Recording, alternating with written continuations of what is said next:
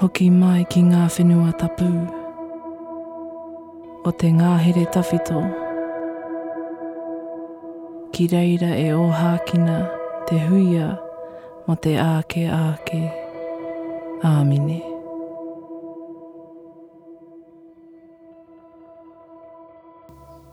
Kia ora rā, tēnā rā koutou nā tangata katoa.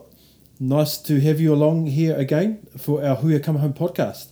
This week's podcast is, I think, it's extraordinary. It is my privilege to sit down in the kitchen with David and Dale Garrett and talk about the history of what we understand to be the Christian worship scene, if you want to call it that. Believe it or not, but there was once a time where there was no such thing as a guitar, drums or bass or anything electric used inside of a church building. Pre-1967, there was just pump organs, pipe organs, pianos. They were the only instruments used within worship music until this young couple from Auckland, New Zealand decided that they wanted to sing scripture and make sounds according to the music style that was relevant to their generation. So what we understand as the modern worship movement began with these guys, David and Dale Garrett, in little old Aotearoa, New Zealand. Now, this might not sound from the start that this has anything to do with the Māori world, Te Ao Māori or indigeneity or anything like that, but trust me, when we get to the end of this and where these guys are going and what God has spoken to David and Dale even 30 years ago, the place of Indigenous people and the place of the need for the church to hear the sound of the Indigenous. This podcast is gold. So in this talk, we get a rundown of the history. What was happening? What was it like beforehand? What was it like for them to start to bring a guitar and all this sort of stuff into the worship scene, that sort of thing. And then it goes into what they feel God is saying to the body of Christ next when it comes to worship. The podcast goes for an hour, so because of that, I'll shut up here real soon and I won't come in and sign off at the end. So kick back, enjoy this. I will throw this out as well. There's a reason I've called it In the Kitchen with David and Dale Garrett, and that's because we're in their kitchen and so we're making coffee, spilling coffee. Dale is making toasted sandwiches, so you can hear the toast press sizzling away in the background at some point, and then unfortunately you get to hear me eat and David eat, so we're crunching away on our toasted sandwiches. So the sound in this one is in a kitchen with all the bangs and all the whistles, and there is one little bump where I get a bit too loud, so apologies for that when that comes to your ear holes and gives you a little jump. So look guys, sit back, enjoy this one, and I'd love to hear some feedback, so let us know. Get a hold of us through huiacomehome.co.nz. Make sure you get a copy of the book too. Kia ora. Kia ora folks. Yes. Well, kia ora folks, here we are in the Garrett's kitchen. Yes.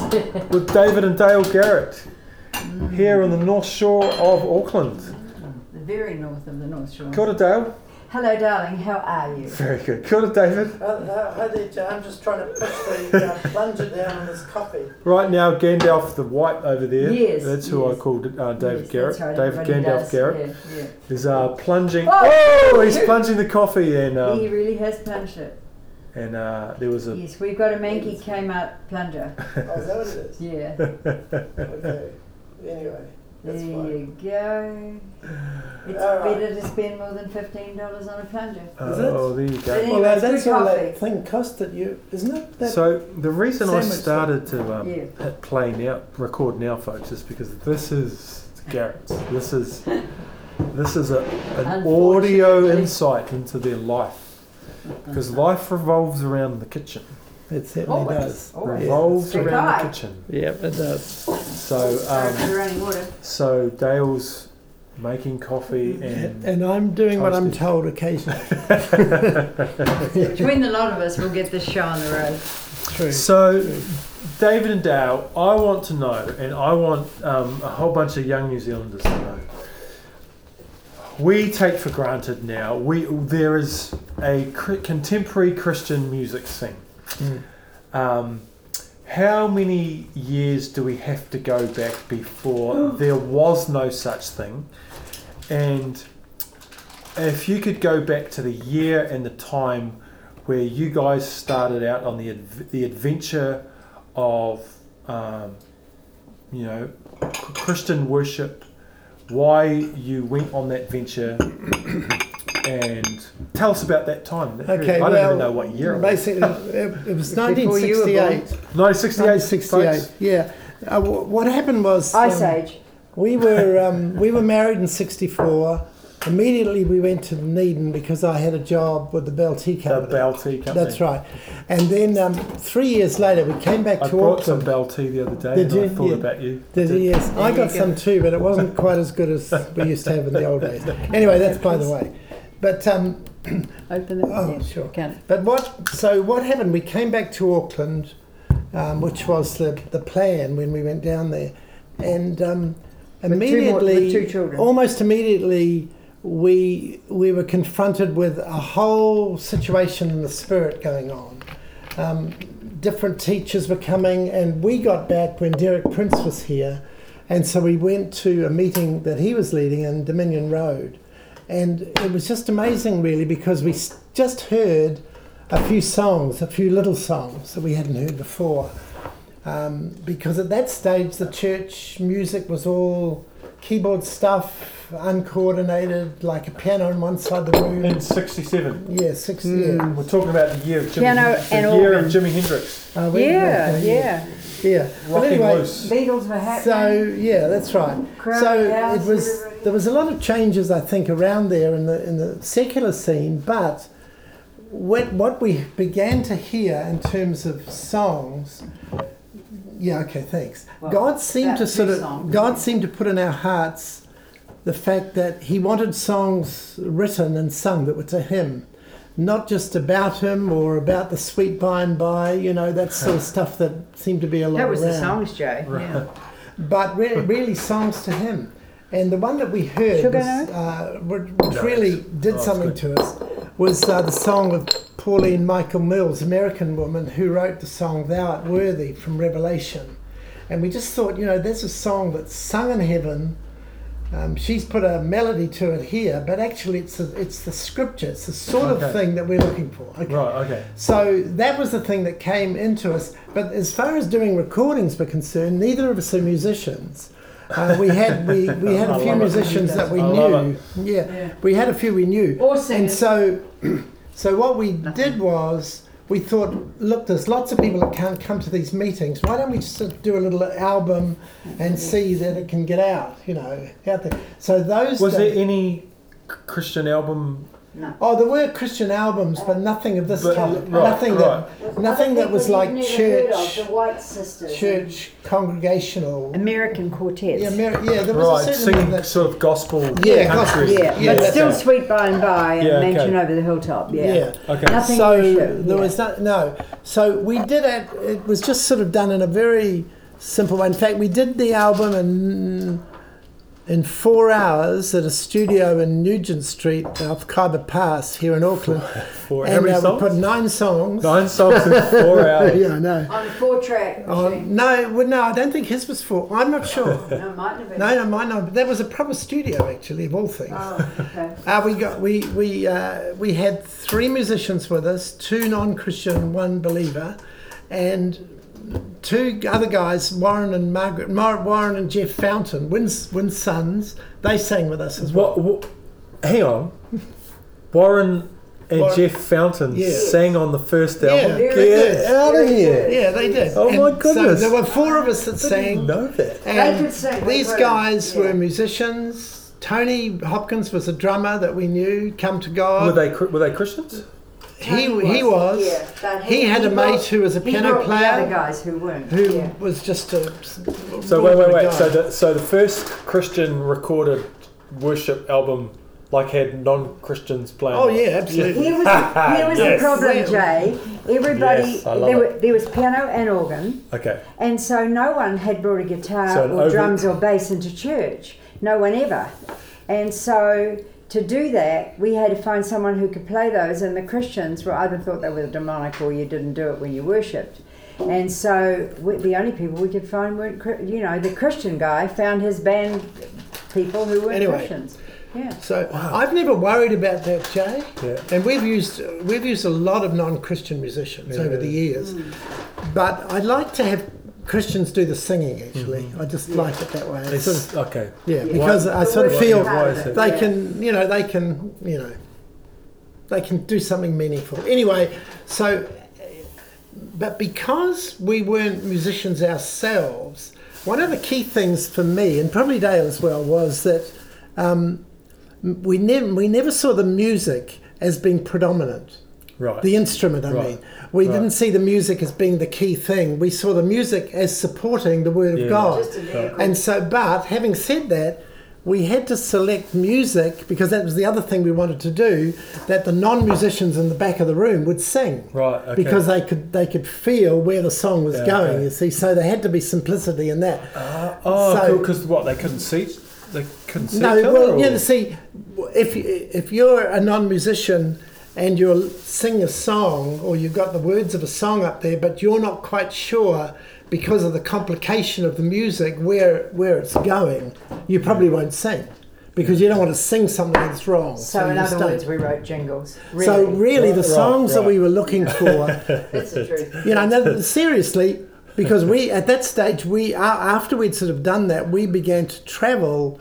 We travelled in a lot of parts of the world, and when we travelled, two things we would do. We would sing the songs that we had written, others had written here, but we wouldn't just sing them, we'd teach them. Okay. You see, that's the whole thing. Right. If you don't teach a song, equip the people. We wanted to put something into them that we felt was of value for the Holy Spirit to use. So, hang on, so you started, if you recorded in 67, did you start travelling straight away? No, not quite. No, we recorded in 68 was our first one. We did two children's albums before 70. Just because I was going to teach the kids some stuff. Yeah, and then we did, and Dale wrote most of the songs for the children, I think. Didn't you, I Dale? did. Tony might. This was in New Zealand? You recorded those ones in New Zealand? Yeah. Stebbings, Stebbing. Well, see, Stebbing in 72, board, we did our album, Prepare the Way. That was our biggest album. Okay. But before that, we recorded at least one album in Stebbing's home in Herne Bay. Yeah. So that's just, I think he's gone now. So if at that time, how was, by the church in New Zealand, how was the thought of recorded music and drums and guitars and bass, how was that received by the church? It was never really done. Good. I'll tell you why it was received, though, and this is really quite a key thing to me. God was actually doing something supernaturally unique around the world right then that I've never seen since. Right. The Jesus movement? Is that the charismatic move? Yes. Right. And in America they called it Jesus move. But it was like the Holy Spirit was actually revealing himself in new ways. And the new ways to the church were the power of the Holy Spirit. That was the new thing. Okay. So a lot of people in all sorts of churches found themselves being impressed by God that there was something more. And the music that we did and recorded went along with it. That's just the way it was. It sort of there was a synergy between the simple stuff we were doing, which was scripture, and what the Holy Spirit was saying. So that's really that. And so, like today, I get what the email today I get from, I don't know. We get them from all over the world. Yeah. A guy wrote and said, look, I'm now in my 70s. I remember your stuff. You came and visited us in Ohio. It was Ohio, actually. I couldn't even remember going there. But I mean, in other words, it went everywhere. The songs that we did were actually done for memorization. Yeah, okay. That's why we did it, you see. Okay. Because we wanted to get the Word of God into people. Yeah, okay. And it worked. Yeah, okay. It actually worked. Yeah, I mean, I could tell you stories about that, but it did work in such a way that we still get reports of people that, Right. Yeah, I've heard. So you do one album, kids album, two kids album, Prepare the Way. And then the first actual LP we did was in 1970. 1970. 97, yeah. The others were these little Was there ones. anyone Is that else? there on Were Really other Well? albums around the world coming out at the same time? Were there Only- other artists in not the of the States? sort of Maranatha thing. started a bit Maranatha after. started 2 or 3 years later. After, yeah. Integrity was over 10 years later. Vineyard was after Maranatha because John Wimber, we met John Wimber through Maranatha. Kingsway in England, they would have been in the 70s as well, but they were all after us. And who were the Maranatha people leading them out in the 70s and the Well, you Kingsway? see, Chuck Gerard. Chuck Gerard, That's gotcha, right, gotcha, yeah. Those And gotcha. Tommy guys, Coombs Yeah. and those sort of guys. Yeah. They did it. They had a group called Love Song. They did their, but it was a different sort of thing. It was really testimonies of what God has done during that right. time. They'd come out of the drug scene, Yeah, they okay. were psychedelic people, you know, okay. and Right. they got saved and couldn't believe But it. the other thing, Okay. that Maranatha. I've realised. Well, those people that were at Yeah. Maranatha, Okay. Maranatha Yeah. grabbed them, which was the very Okay. wise thing to do, yeah. Right. Yeah, but the other thing I realised that it was part of God's strategy that we would not be musicians. Huh. It was because we didn't ever see the music as being the key thing, Right. except as a very important support, because we saw music undergirding the Word of God was so much more powerful than just the spoken word, you Right. see, in terms of durability. Yeah, okay. Okay, so, Okay. yeah, anyway. So, what was the... Can you sort of describe the in-house, so the Christian church in the late 60s going into the early 70s, and it transitions from a piano and an organ, Yeah. and what were the politics, I guess is one way to say it, around allowing drums, guitar and bass to come into A lot of the church service? Yeah, a lot of church leaders. Does that make sense? Yeah. 'Cause, I'm asking the question from, I can't believe that was even a thought, but of course it was.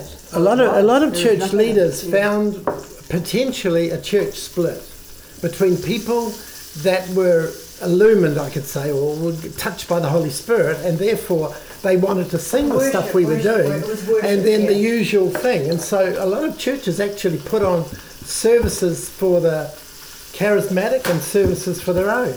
They thought, if you can't beat them, join them. A night service for the young people. That's and right. so we were around all over the place maybe that's when it because started. we were Yeah, I worship think it leading and people wanted to worship, Yeah, they right. did. Right. But I remember when we first did the first album we did, the booksellers said, "You'll never sell that, that's not possible." And we didn't. We dribs and drabs we sold out of the garage. That was the thing, we just bought them and packed them and sold them where we could. But then we went to a Full Gospel Businessman's meeting and led worship, and there were hundreds of people there. It was at the Hilton Ballroom in town. And the next day, the bookseller started calling up saying, "Where are these albums?" Because everybody Really? was there. So it went from "you won't sell any" to "can I please have 100?" Wow. So Like the bookshop, I don't know what they call it these days, the top of Queen Street by the Baptist Tabernacle. Yeah. Yeah. They would buy our LPs in boxes, boxes Yeah, of yeah, 50 It or was like something. they It were was eating just- them for breakfast. it was really, it was really strange. Has that bookshop been there that long? Yeah. The one above Unity It Hall. was called the Sunday school. BTI. It's New Zealand Sunday School building. Yeah. No, further right up. at the top, Right by at the top, Baptist by the Tabernacle. Baptist Tabernacle, Oh, okay. just below the Baptist Tabernacle. Okay. Same. I don't know whether it's still there. No, I don't think there was. No, maybe not. Okay. Anyway, but so it really was phenomenal. But it wasn't. We never did any marketing. But I had we a didn't know sister how. who lived in Australia, and she said, "Could you send a few over to us?"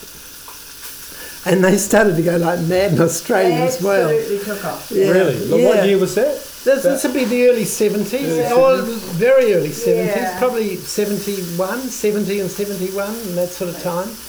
Because the one we did with Stebbing in 72, which was a double album, was platinum. Double we album. sold, Double platinum. we probably sold, we might have sold 100,000 here in New Zealand, I'm not sure. That was huge. Which is very big if you're talking about That's some incredible. of the, Yeah, I some know. of the other people that were But around. it at the wasn't same just time that, the selling, yeah. books, I've seen our books everywhere.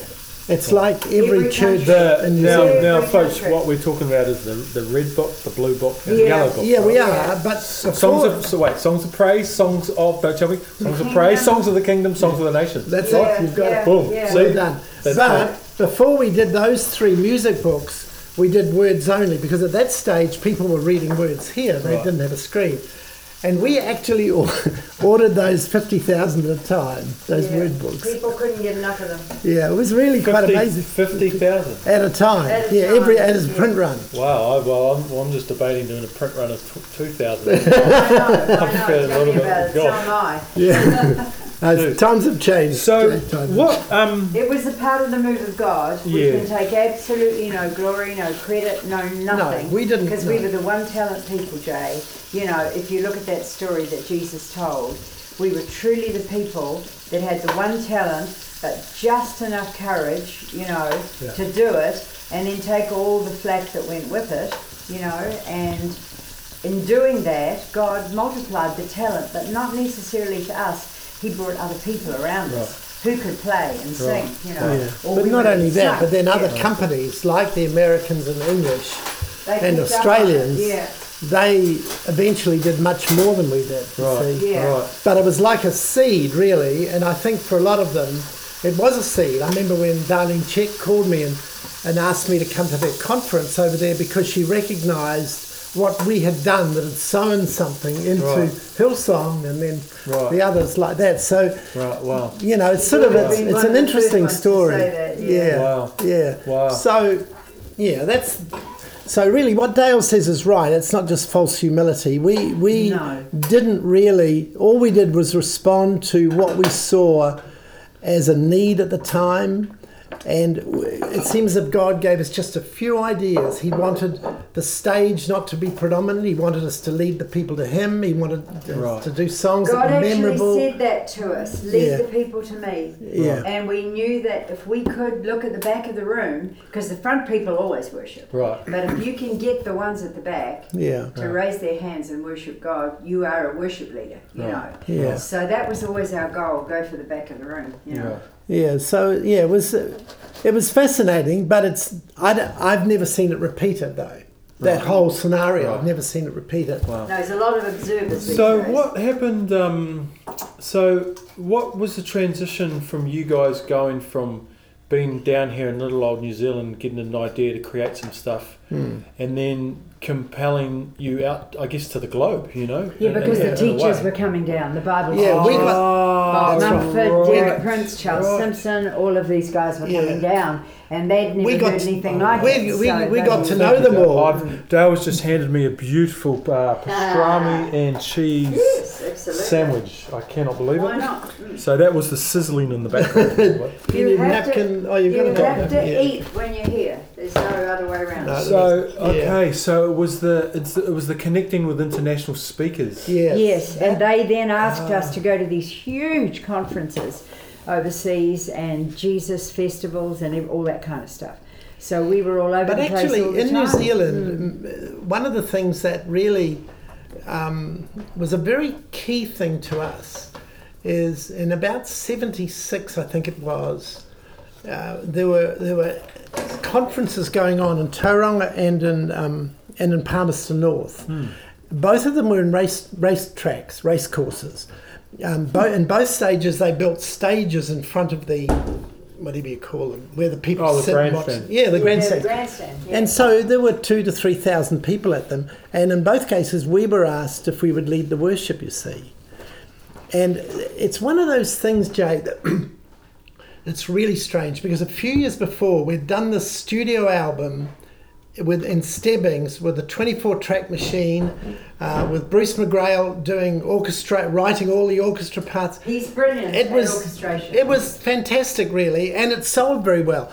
The things that we did in Palmerston, particularly in Palmerston, were done on a 4-track machine. We were on the stage with piano, drums, whatever else, and then there's the thousands of people out there. So you can imagine a 4-track machine picking up much of that. And so it was With very... birds cheeping in the background. It was very, very amateurish Noise. in many ways. But here's the interesting love thing. We finished it. We were to edit in those days, you actually literally cut the tape. And so I was with, what's his name, darling? Powered Up Ray Wakelin. Ray Wakelin. Yeah, with him, and we were listening to this thing, and we were cutting out bits and pieces and sticking them here and there. It was so crazy. And when we'd finished, I can still remember saying to God, look, this really is, pretty Very average, amateur. to say the least, because of the way it was done. It was. Right. And I felt God say, if you release it, it'll be a seed, and I will multiply it. And it went phenomenally, especially in England. The figure in my mind is 90,000 in England alone. It was top for 6 months in England on the gospel charts. Yeah, What, so the album? Yeah, the Praise album. Name of Jesus, Really? yeah. Which Praise we the Name of weren't going to Jesus. release because of all the noise in Yeah. the background, and Praise the name of Jesus. Yeah. He's my rock. He's my Yeah. fortress. Yeah. yeah. So Who wrote that song? Roy Hicks Jr. Wonderful man. He died in a plane his crash. own plane. Yeah. Oh, darn. Oh my goodness. Yeah, just eat. That's what you have to do around here. So really, what it showed us is that if God is in something, then He does it. He does it the way He wants to do it. Right. And we can strive and try for excellence or whatever it is. And that doesn't mean He doesn't use that. But I think the main thing, I suppose, that we were feeling was we want to make sure that what we're doing has the hand of God on it, And having even said that, I don't really believe all of the albums we did, I could say they really were like that. I think we got to a stage to some extent where we were just putting them out. Which is how many albums? We did over 30. 30 something, yeah. We did over 30 between And travelling all the time. with little 68 kids, yeah. and 95. Yeah. Wow. So But- the kids grew up on the road, Yeah, so it was quite an amazing experience, really, and taught us a number of things about what it is to trust God. And I think that was really a key. Wow. Yeah. Was there a Thank you, sweetheart. Sorry guys, for the rest of this interview we're going to be talking with our mouths full because we've got cheese and pastrami toasties and Garrett shortbread and principle. chocolate chip cookies. So To do with hospitality. just deal with it, okay? Bear with. Or come Was over there- and try it. What would you say was the let's just say from the honeymoon, the creation, the newness, the creating albums, drums, guitar, all this stuff, and this, I guess, the compelling out into the globe from little old New Zealand. What would you say was? How long did it take to hit what you might call a massive bump in the road?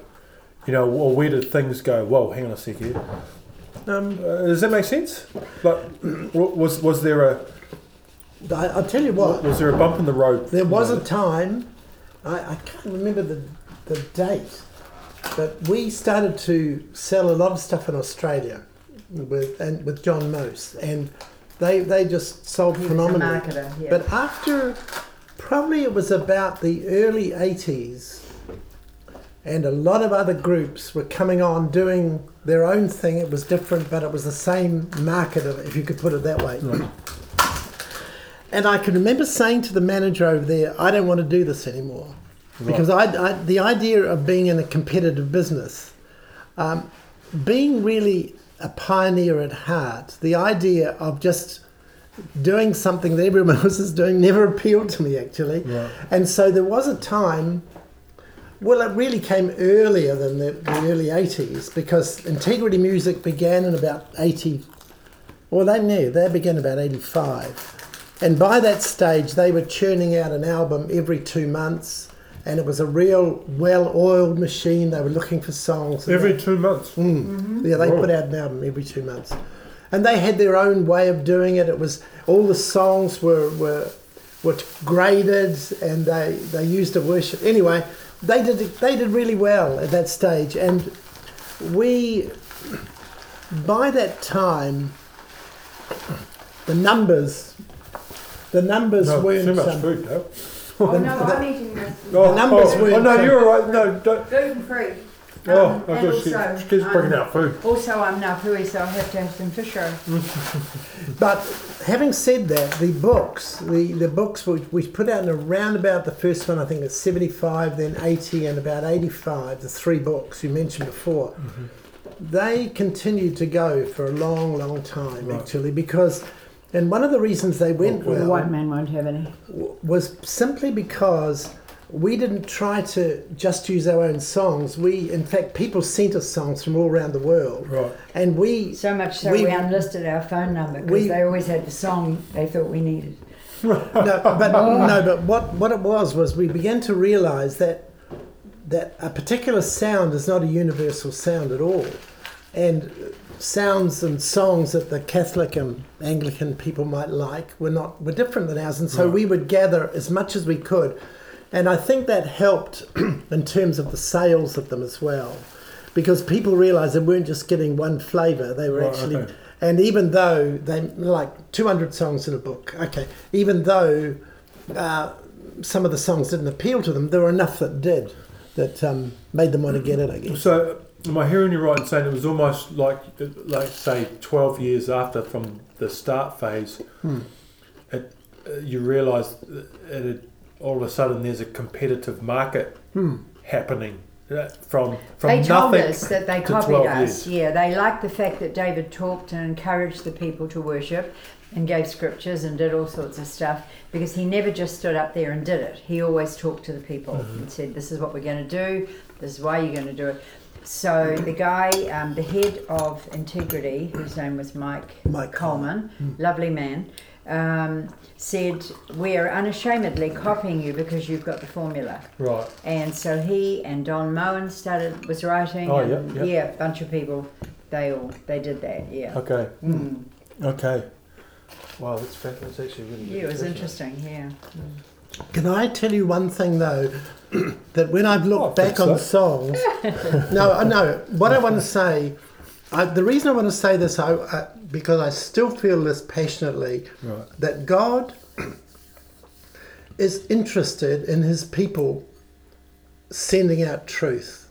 And music, of course, is such a key way of being able to do that. Well, You mean speaking out truth, yeah. well, yeah, that's right, declaring truth corporately. The corporate sound is so important, I think. Power, yeah. Anyway, in about 1990, 89, we did a tour around New Zealand. And everywhere we went, we sang a song that Raymond Pink had written called Jesus Christ is Lord of this nation. Yeah, But you know the song. Yeah. What we did was, instead of putting in of this nation, we nominated the place that we were at. Jesus Christ is Lord of the Hawke's Bay, of Canterbury, of Wellington, whatever it was. Well, it's so interesting because at the end of that tour, Norman Tafio, who was really my Maori mentor, he said to me, you know, everywhere we went, when we put those words in, we stirred the spirits in that place. Well, we got a really vivid shock on that one, because the day after we got back, Raymond was a doctor in Wellsford, doing a locum. Warkworth, somewhere up there, and he collapsed and went unconscious. They brought him down to Auckland. He was 10 days in hospital, and we just prayed night and day for him. But there was no, and they couldn't find anything wrong with him at all. And after 10 days, he got out and nothing happened. It was like, and we began to see, hey, this has done something in the spirit, and we've seen a reaction to it that we hadn't really seen before. You know, it was like as if we understood a little bit about the battle in the spirit, but we saw it. You know, and then the other. So that was a song and I'm saying this because I really feel there are songs still that really honour God strongly that need to be in the mouths of people these days. I really feel there is. Anyway, it happened. The other time it happened was in '81. We were asked to go to Youth with a Mission in Kona. They were in danger of losing the base to the bank and all sorts of 1981, things. right? 81, right. And God had said to them, you need to spend 3 days in worshipping me, something like that. And so they asked us to come in and lead 3 days. Well, for some reason, we decided to record the time. So we did. We recorded that, yeah. But 3 days before, Dale woke up and she had parts of Psalm 68 in her mind.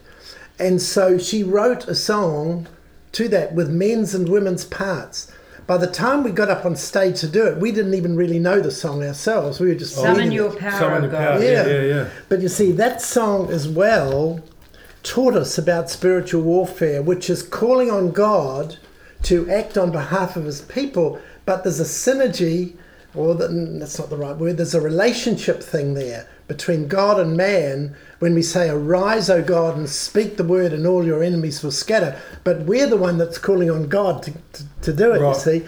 Right. And so again, that just confirmed to me the importance of taking something that God is anointing and put it out there to enable him to act. Well, of course, at the end of those 3 days, the bank, or another bank, but the bank That bank, refinanced them. They got Makapala given to them from up north. Huge, big Oh, property. really? Yeah. Uh-huh. So it It was all just happened. gifted It was to like as if Wow. God really responded big responded to that time, you know. So I'm just mentioning those two things. Sorry, how was Makapala given like a couple of days after, a week after, or what? The next day, I think. Really? Yeah. It was given Like, it all very, happened very at close once. to it. Yeah. 1981. Yeah, so it was just, but those two things showed us the power of a song that God is saying, I want this song to be sung, you know, it really did. And I don't think that feeling has ever left me, quite frankly. No, Right. but it has cost us, I think, you know, Well, in the spirit. I think Yeah, from that probably time has. on, we engaged in warfare in a way we hadn't before that, Right. you know. And so the funny thing was, though, we had Rod Wallace, who played piano for us a lot, and he was living in California. But then somebody, I don't know who, contacted two of Elvis Presley's band who had become Christians through reading Mere Christianity. And they played, Oh, wow. they played drums and bass. Yeah. So Really? the Yeah. drummer and bass player came Yeah. down to They Kona. were fantastic, Kona. yeah, right there Really? in that pavilion in Kona, yeah. Oh my goodness, I that's know. incredible. Can't Yeah. believe I it. didn't realise I that. know. And that was recorded, that one? Yeah, Mm-hmm. yeah, that was Summon we your called power. it, yeah, we called Yeah. it Call to War. We called the album Call to War. Call to War. And we that's called right, the that's right. song, actually, we called it Call to War, but people would know it as Summon Your Power. So that was, if that was 1981. Now, I know we're getting on here, but and there's lots of, there's so many avenues I can go right now, and maybe we can do another interview another time about the cost, because I know that's another whole different story. But It is a whole different story. yeah, but how, you know, one of the reasons I wanted to really talk to you guys was not only about the history, but what I know what's burning in your heart now, as far as the Indigenous track goes. Like, so, 1981, you know, you have this thing that's called war, which, funnily enough, is the same time you're confronted with the industry, which is kind of an interesting Yeah. collision. Yeah. You know? It's true. Yeah. In You fact, know? the Americans really objected to the title Call to War. Right. They didn't Yeah. like the title at all. So they thought it's too, it's too out there. It's not soft enough or something. I don't know. Anyway, but we called it that. So that's interesting. So, Yeah, what was we hummed and hawed and then decided, this is really what we're talking about. Well, you it know. is. It is warfare. I'd written another one called The Victory Song as well in a cab in Hong Kong. I just said to David, through pass me the God tape we recorder. shall do valiantly. Yeah. And so we did everything in a little tiny tape recorder, and I said, quick, give me the tape recorder. And we're going around all these corners in Hong Kong. It was so funny with this crazy taxi driver and me singing the song into the thing, We got to Washington, D.C., and there was a group called TAG that Larry Tomzak and C.J. Mahoney ran. You wouldn't have heard of them, probably nobody has now. But was a fantastic thing, take and give. And so they'd bring all these young people, hundreds, in for teaching, and then they would go and do the teaching. Wow. So whatever it was on, they would go and do it, Okay. If it was to do with servanthood, they would go and mow everybody's lawns and do, whatever. So they learnt character issues. Was absolutely wonderful. So that was where we first tried that song out. The victory song. They loved it. They asked us to go, and it was funny because Now, hang on, darling. Yes, that's right. We've done Praise the Name of Jesus. 79, 80. And Larry Tomzak, because in Praise the Name of Jesus, like with a lot of these albums, I would make little comments. And he was, what's the word, darling? He was like taking my accent and me using the same comic as a sort of a He joke. was your groupie, Dave. Yeah, he was the groupie or something. And so when we got there, he started talking with the New Zealand accent. That's right. And saying, now, come on, everybody, you can do better than this. You know, it's so funny. I Lovely don't man. think I ever said that, darling. So what happened? What was the process of you, God, beginning to speak to you about the Indigenous peoples? Okay, and well, that was a very Indigenous sound? specific time. That happened in 1987. Okay, so this is okay. Yeah. So 6 years. Yeah. So this is because this is interesting. You're in Kona, Hawaii, Yeah. praying for this property. Songs of, let's just say, songs of warfare Yes. and engaging in spiritual powers comes out. Yeah. And the interesting thing is the release of that is Makapala, which is a base that has to do with Island Indigenous, Breeze is Yeah, there now. entirely. Yeah, like they live Indigenous there. ministry, right? Yeah. So I'm going, wow, Well, that that's is interesting. that's- I've never made that connection that's before, very Jay. interesting. Yeah, Yeah. it is. so.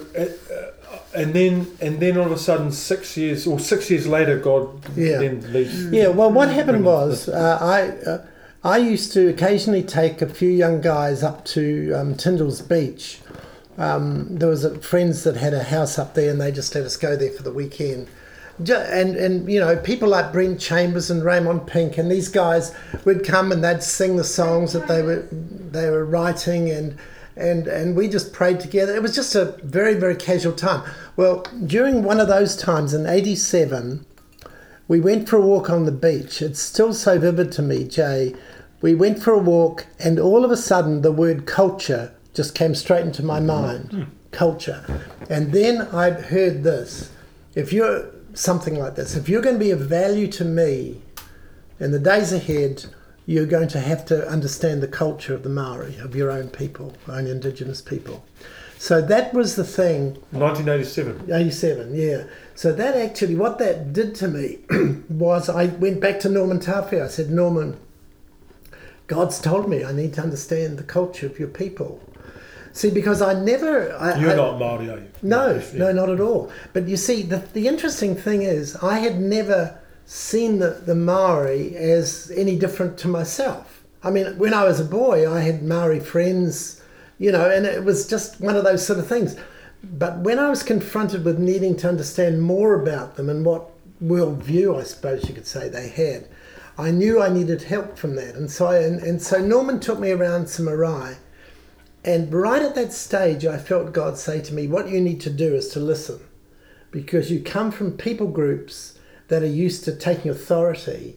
And at this stage, you need to learn to listen. You need to learn to hear from these people so you can learn something about who they are and something about the way they are. And you know, I never learned the language, Jay.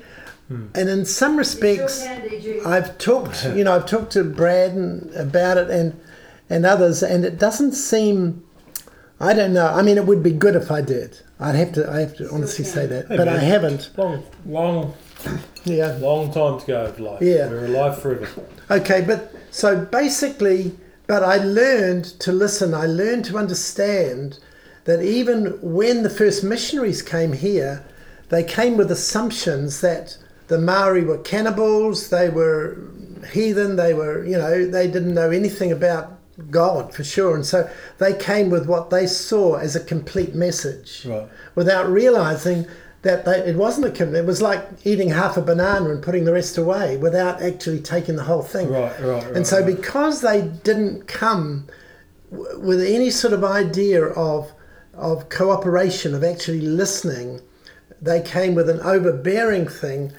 And as you know better than me, Jay, so many Maori came to Jesus because the message of peace so conflicted with them, but they saw the value of it. That, but it wasn't long, unfortunately, before they saw behaviour from the Pākehā that wasn't great, and so the whole thing changed, and you know all of that. Right. But I suppose for me, I began to see it's not just the Maori, although they are my Indigenous people, but at that stage, I started to look at the different people groups of the earth. And as I looked, I realized God has actually been deprived of the wonder and the beauty and the sounds and the sights and the dances and the shouts, both from the people of the land and from the land herself. And That's a deep heartache of his. I still feel deeply that God is saying, I'm wanting this back. Yeah. Because the European culture, church-wise, has so kept us, even most of our Maori people, have so kept us in a formula that is not actually our own, not even New Zealanders. It's a formula from outside, which, you know, from an architectural point of view is so different, but apart from anything else. And so it's been a longing of my heart. Right from that day God spoke to me, I felt the time's going to come where the church is going to look different, where we're going to see the body of Christ with all the wonder that he's invested in us beginning to be displayed, and not displayed through one-man ministries, or not displayed through the Western model, but rather through the people that he's gifted. Right. So even as, you know, since then, even as we've travelled, even as I've travelled, I've tried to draw from people what the Spirit of God's put in them. You know, rather than impose stuff on them, tried to listen to what God's saying to them. And so that's a long journey. That's a 30-year journey. Right, wow. He From went there, around it's a- all the maraes with Norman Tafio. He just shut up and listened, you know, for all those long years. Just kept going around and around the place, yeah. Wow. Yeah, but then we... Norman was amazing. Like in the late 80s. Yeah, but then yeah. you see, we did our 25th anniversary of Scripture and Song in 93, but I want, rather than it be a celebration of what we'd done in the past, I wanted it to be a looking forward thing. So I would go around all the churches in the city, you know, like in the Indian churches, the Jewish groups, anyone that, the Samoan, anyone that wasn't, you know, English wasn't their first language, but they were worshipping. And I asked them to come and give their things to God. Were you there, Jay? It was the most amazing stuff. It was amazing. We did it at the ASB stage, 1993. Yeah. No, that was my last year of high school in Yeah, it Westport. was called Oct 1, and it was just... It's so amazing to Okay, see these this- groups with all their different regalias So on, this was worshipping Oct, God. This was Oct 1 Yeah, that was it. in 1993. Yeah. You know, I wasn't Yeah, there. and the No. people came and they honoured us. We had a 4-minute standing ovation, which I've never heard of in New Zealand. Well, certainly not Right. us, and it wasn't something we were looking for Right. either. We were dying of embarrassment on the stage, I think. But anyway, we accepted it gratefully. But then we let loose the Indigenous people, and the people who had come said, what happened to Scripture and Song? It's got sabotaged. Where are the songs? But we were trying to introduce a whole new thing, you know. And the wonderful Wow. thing too It was was- that wow. Radio Wasn't all that Rima, comfortable. Wow. the guy that was managing Radio Rima at the time, he arranged for that whole 4-day conference to be was recorded good. and, Yeah, it was and very put out good. on radio the whole Yeah. Oh, really? whole 4 days. Yeah, it was wonderful. So that the nation So Oct got 1 that. was for 4 days. Yes, Yes, it 4 was. days. So it was all the spiritual teachers that you know from absolutely everywhere. Lauren Cunningham, Joy Dawson, absolutely everyone that we could lay our hands on came and spoke. really? Was all recorded, and a lot of people came to the Lord. Hundreds of people just listening over the radio. Wow. Yeah. So, and is that what Kevin Prosh came down for? Yes, he did. Yeah. Kevin, Jeff Bullock, all people from everywhere. Steve Grace, I think, I don't know, everyone. Yeah, that you can think of. Yeah. Mm. Yeah. So that was important, but to me it was just an opening a curtain to look ahead to what God was wanting to do. Was Cindy there? No. Cindy wasn't around at that stage. John Dawson was sort of the champion of taking it further. Right. He saw something about his own Polynesian heart at that Right, stage okay. that he hadn't seen before. Oh, And he said, oh is my that goodness. right? And then Kevin, of course, realised that you could use a didgeridoo in church because no one ever had, because it was evil, you Right. know. And Right. so it was like, this was Kevin another... Prosh, you mean? Yeah, so this was another step forward from the guitar and the Right, bass and the right, drums. right. This was instruments that people had used, you know, supposedly in satanic rituals and all sorts of stuff, and they had been to some extent. So was the myth within the mindset of the West. Yes, right? it was, and the electric guitar was a big offence. Me wearing pants was a big offence. In fact, me even being up there with David was a big offence. Oh my goodness! You know, this is because another podcast. there was never a worship group up on a stage, and certainly not a woman. Wow. You know, there was Cliff Barrows leading with Billy Graham. You know, there were a few guys around, but there wasn't a thing like we didn't know. We were just ignorant. And David said, "Come and help me." So I said, "Okay." So we both got up there in front of the microphone and sang flat and led the people in worship. Yeah. Darling, I didn't sing flat. No. No, you didn't sing. No. Well, I did. Tried to. Yeah, no, he did. I have letters to prove that people said I sang flat. So, but I just look. What the heck? The thing was, God put on our hearts, lead the people to me, and you know, the Father seeks those who will worship Him. Yeah. So that's still what's in our heart. You know. Yeah, So okay. Yeah. we just did what we could do. My goodness. Yeah. Wow, man, I'd love to go back to that to a podcast on the whole woman thing there. That's Oh yeah, no, that was So- interesting. There was one guy, the pastor's son. I was walking down the church to lead worship with David. I won't tell you what church or anything else, but he said to me, "If you were going to wear those pants, it was a pantsuit jacket and pants, I won't be able to worship God. So you'll have to go home and change if you're going to wear that in the church." Yeah. So we were right at the beginning, you see, of that. But I had just watched a film of Barbara Streisand wearing this lovely pantsuit, so I went out and bought one. And whether or not that was the right thing to do, nobody knows. But then we got to Kona, and the worship leaders there said, the women don't wear pants when they lead worship, you know. So what I did was I wore pants more. Because I was trying to say, God isn't looking at my pants, you know. He doesn't care. He wants to see what's coming out He of my made heart. women naked. No, stop it. Don't record that bit. You won't be able to get rid of it. No, all I'm saying is, you know, he was pioneering on a multiple of levels. I know. Yeah. So we've got pioneering, like instrumentation Yep. from Yep. guitar, electric instruments, to then now later, you know, indigenous instruments. Yes. To Great worry, the indigenous to instruments. modern music, and now women's rights. Really, Yeah. I'm like, Yeah. oh wow, man, Yeah. man, what have you guys done with your life? Yeah, thing or two. Yeah, we didn't get this all for nothing, Jay. Oh my goodness. Yeah. So as far as the indigenous sound goes, so 1987, Oct One. What for you? How did you come out on the other side of Oct One? What did you want to see happen? I wanted to see what I'd asked the people to do. The Cook Islanders said we never play our drums on Sunday, which was of course a Western thing that they'd imposed. I said, God, I don't know what I said, but they did it anyway. Wow. You know, because they were afraid though of the elders. There was But a they lot did of it. risks taken at Oct. Yeah, there were. Yeah. There were, that's true. But the next year I went to Alice Springs. Oh, this is a lovely story. Yeah. Well, when I went there, I went there. I took a small band, not a full drum kit, just some very basic stuff, and Kevin Denham came with that. But Great drummer. I went there. Didn't know that. Oh yeah. One of the best. So I went there, and my longing, because of what I'd seen and what God had shown a few years before, was to see the Aboriginal people just using their instruments, you see.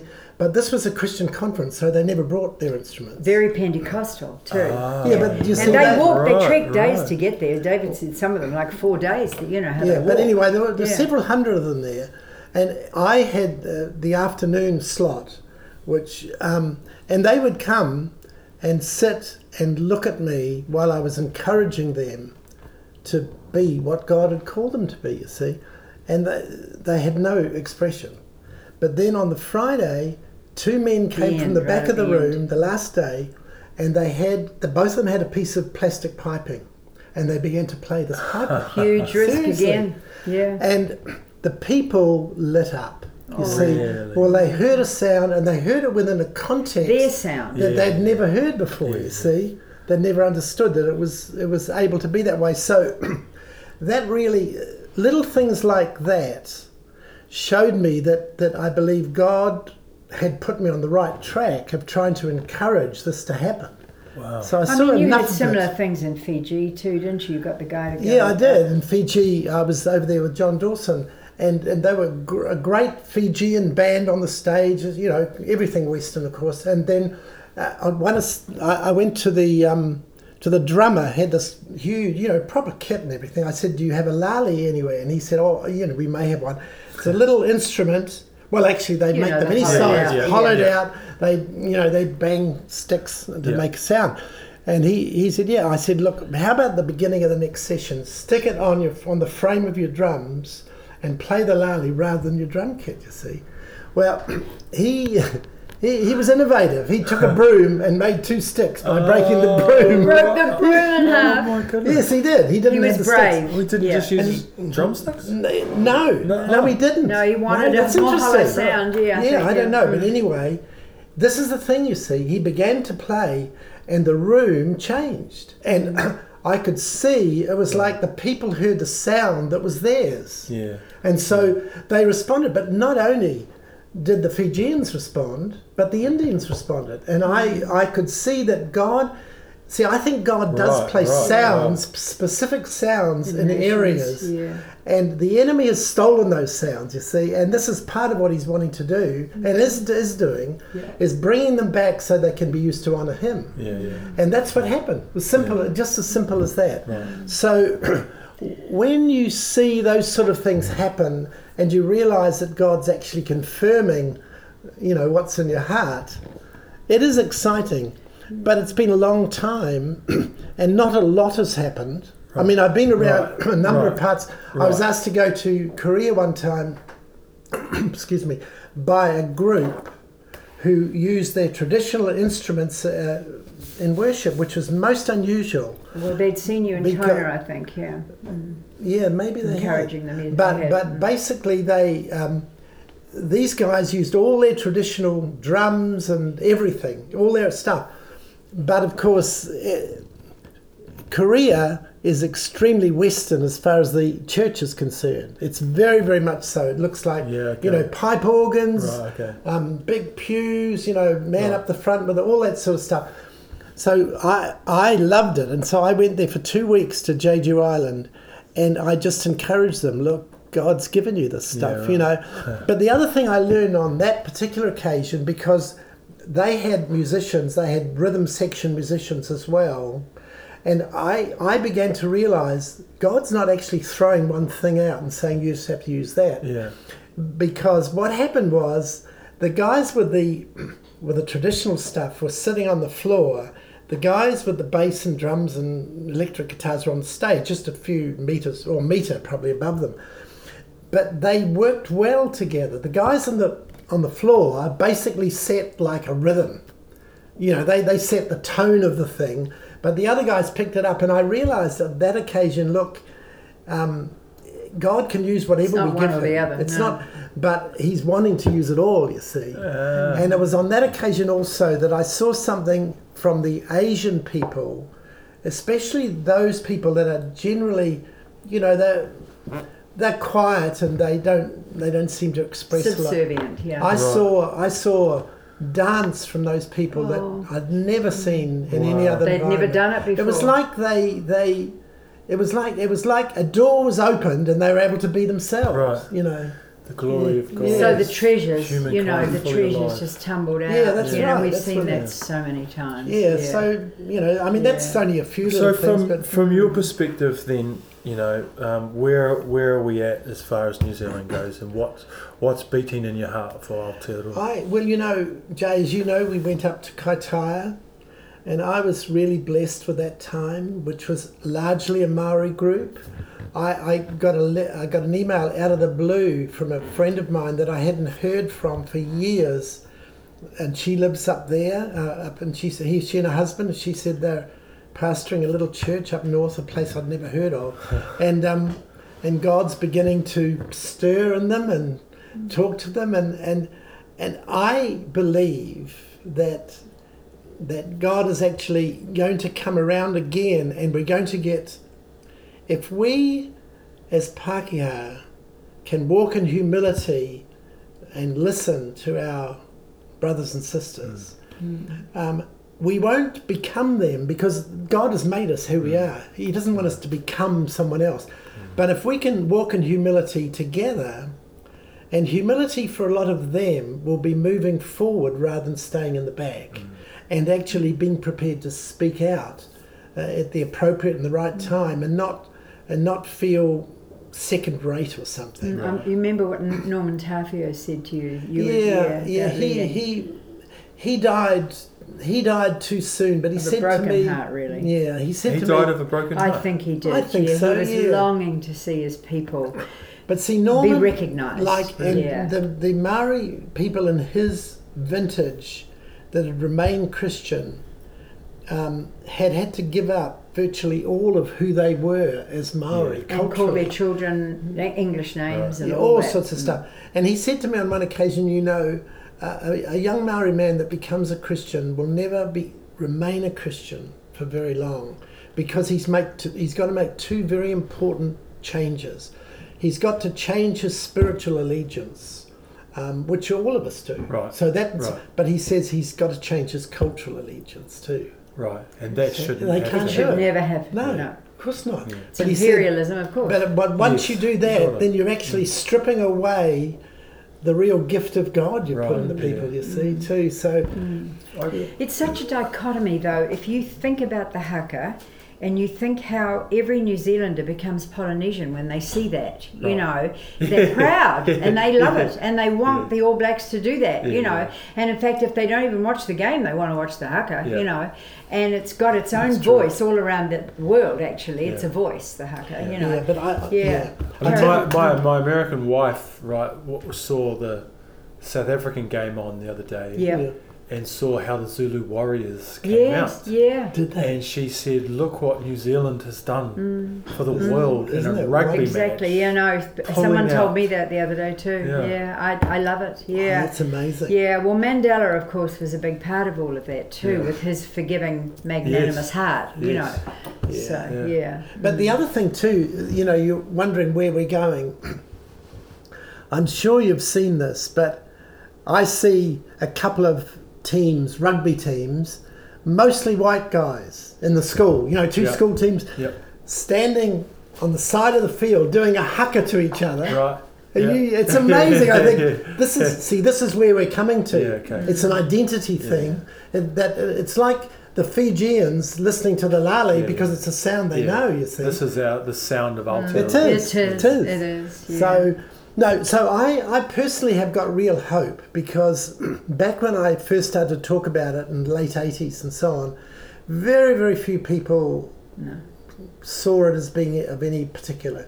They just didn't. They thought he What are was you as on mad about? as when we started Scripture and Song. What the heck are the Garretts But doing now? now with what we're seeing now, beginning to see, I feel really excited. And I think you feel that Maori will have a real lead in the Oh whole yes, thing, don't definitely. you? Yeah. I do. Yeah. I really believe that. Yeah. But it'll come out of mutual humility, if I could put it that way, because we all have to, if we're going to walk together in unity. And that verse that Jesus said, that he prayed, that they may be one as we are one. The Trinity is the Trinity's one. And I've often looked at that verse, thought, don't think so. But We wish. if Jesus had actually prayed that, well, then it's possible, isn't it? Yes. It's possible. So I do Because feel. if anyone's going to get their prayers answered, Yeah, well, that's right. I think that I feel great hope, but not just for New Zealand. I think it's going to be much more widespread. But this land is so small, Jay, as you know, that we can do something here in a small land that can actually go out around the world. and we are risk takers, I think. I mean, we've had a battle in many other countries to try and get this kind of a message across. I remember when David was at I guess it was a Pentecostal conference somewhere in mid-America, where they said, because some of the Native Americans came out in their regalia, and they were saying, they can't wear feathers. You know, that's demonic. I No, mean, that was a Right. Native American Yeah. conference. Oh, was it? They were saying it, yeah. Wow. Yeah, no, Yeah. because they'd been so Christianized in that evangelical, you know, Right. Pentecostal Wow. way that they thought they were doing something demonic in this beautiful regalia. You know, I mean, it's beautiful broken feathers. our hearts many Yeah. times. Yeah, Oh, gosh. yeah, I know. Well, look, I am deeply humbled in listening to these stories. Deeply humbled, and I thank you so much. But is there any final comments from you two? I'll tell you, I've got a final comment. I'm sitting looking at you and the mana on you. And no, you listen to me, young man. I'm a 78-year-old grandmother. God has called you to this nation and you've been obedient, Jay. You have, and so is your wife. You know, you've paid a lot of cost. You know, and I got my money on you. I really do. I do, because we have lived these 78 years and watched so many leaders die. You know, and I want to see you in all your virility as a man of God, and as a part Maori man, become such a leader that it'll blow the socks off us all, you know, and I can see it happening. I can. That's why we're having this talk, Sure. you know. I believe in you. I believe in you. Thank you, Dale. Yeah. Make sure you don't cut that out, mate. No, don't you dare cut that out. I think we've said enough, bro. Hey, We've Mindy, you said- can come and say hello to the Kia ora. beloved Jay. Thank Yeah, you, he's guys. coming dancing Really out.